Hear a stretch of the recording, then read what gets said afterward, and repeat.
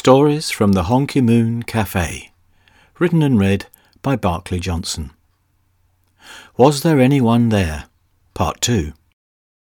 You may recall I was telling you about Lucy Musgrave and her husband Mark, who had not long moved into the old mill before Lucy, who had been a friend, was found at the bottom of the stairs with her neck broken.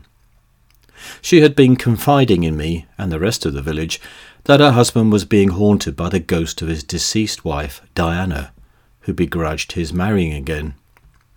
The old mill had a reputation for being haunted, so to some this was no surprise.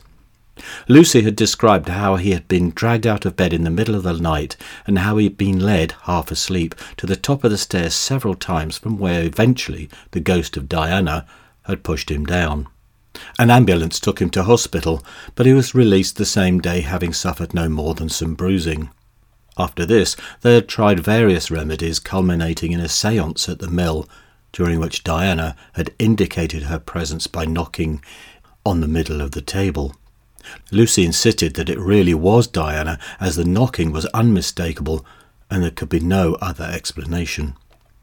Lucy had been a wealthy woman, and Mark was the only beneficiary, which raised some eyebrows, but Mark seemed genuinely affected by the accident, so it was no surprise that Mark decided to sell the old mill and move away, probably abroad. He would have no need of most of the house's contents and none of the furniture, so he had sold it to a dealer friend of mine who I had recommended. The dealer had contacted me to come and look at something he had found attached beneath a small table. In the centre was a box concealing a muffled door knocker. It had been made to appear part of the table's construction, and normally would have gone unnoticed. The shock of what it might mean had made me feel quite ill. Lucy's description of the séance and Diana's ghostly knocking kept repeating like a stuck record. The idea that Mark had been faking the haunting with the intention of killing Lucy was unbelievable. Such premeditation within our own village, and a neighbour, it was difficult to accept. Perhaps it was why the old mill, with its reputation for being haunted, had been chosen in the first place. The dealer explained that he'd noticed a length of wire running down the inside of one of the fluted legs, and painted over so as to conceal it. It ended by the foot, where something had been cut off. "A switch," I suggested. He said, then pointing to several screw holes.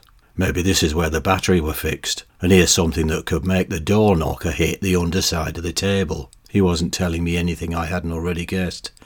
"I reckon," he said, "it were one of those tables that mediums use who do séances and things, you know." I did, but this was a much darker purpose. I asked him if I could borrow the table to show a friend who was interested in such things, and fascinated by the methods used by tricksters and charlatans. I didn't tell him that he was also a retired inspector who I got to know visiting my shop on the lookout for stolen goods. Incidentally, he never found any, but I would say that, wouldn't I? Retired Inspector Trevor Mears arrived at my cottage with some of his homemade cider. As we both sat glass in hand by the log burner, I told him what Lucy had told me, and then of her accident. After some thought, Trevor pointed out that stairs are one of the most common causes of domestic accidents, whether the house is haunted or not. I then pointed out that one of the most common causes of murder must be a sizable legacy. "Love, lust, loathing, or loot," was his reply, without putting them in any order of popularity.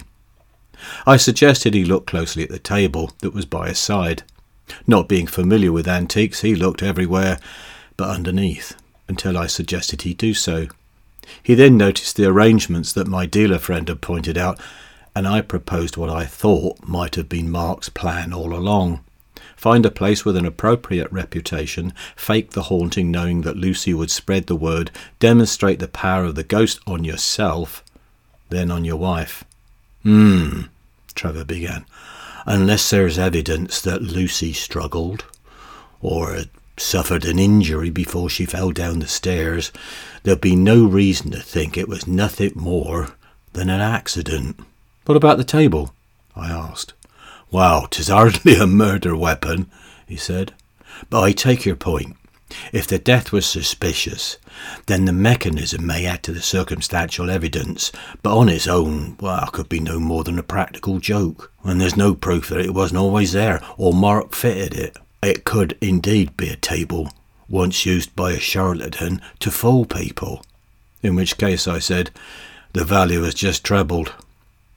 Eventually the inspector and I had to agree there would be little that can be considered a smoking gun. It was a constant irritation, the feeling that Mark had got away with it, but maybe it was my fondness for Lucy that was clouding my objectivity. Nearing the end of October, village life had returned to normal. It was about then I heard that the old mill had been sold. A few days later, when the trick-or-treaters had been packed off to bed and the Halloween revellers had staggered home, I was again woken by the sound of an ambulance, a rare occurrence in our village, or at least it used to be. In the morning I found an excuse to visit the local shop to discover what the commotion was all about. Shopkeeper Paul told me that Mark Musgrave had returned to the mill to have a final look around and check that everything was as it should be. Well, that's what Milton Peacock, the retired solicitor who lives opposite, thought, when he noticed several lights on at about 10 o'clock. An hour later his dog started barking and would not stop for some time. In the morning the lights were still on, so Milton went to investigate. He found the front door ajar and called out for Mark, presuming it was him that had returned.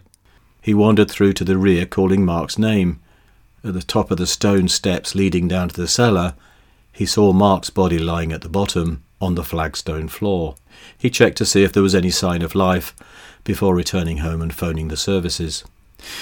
As there was no suspicious circumstances, it was judged to be just a tragic accident. As I have pointed out before, there is no such thing as a coincidence, only fate. You may disagree.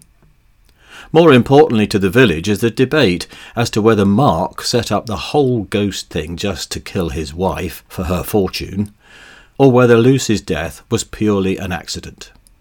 They can't decide if Mark's death was also an accident, or if Diana did eventually get him, or if he did kill Lucy, whether Lucy had returned to do the job herself. My favourite is they both did it, Diana and Lucy.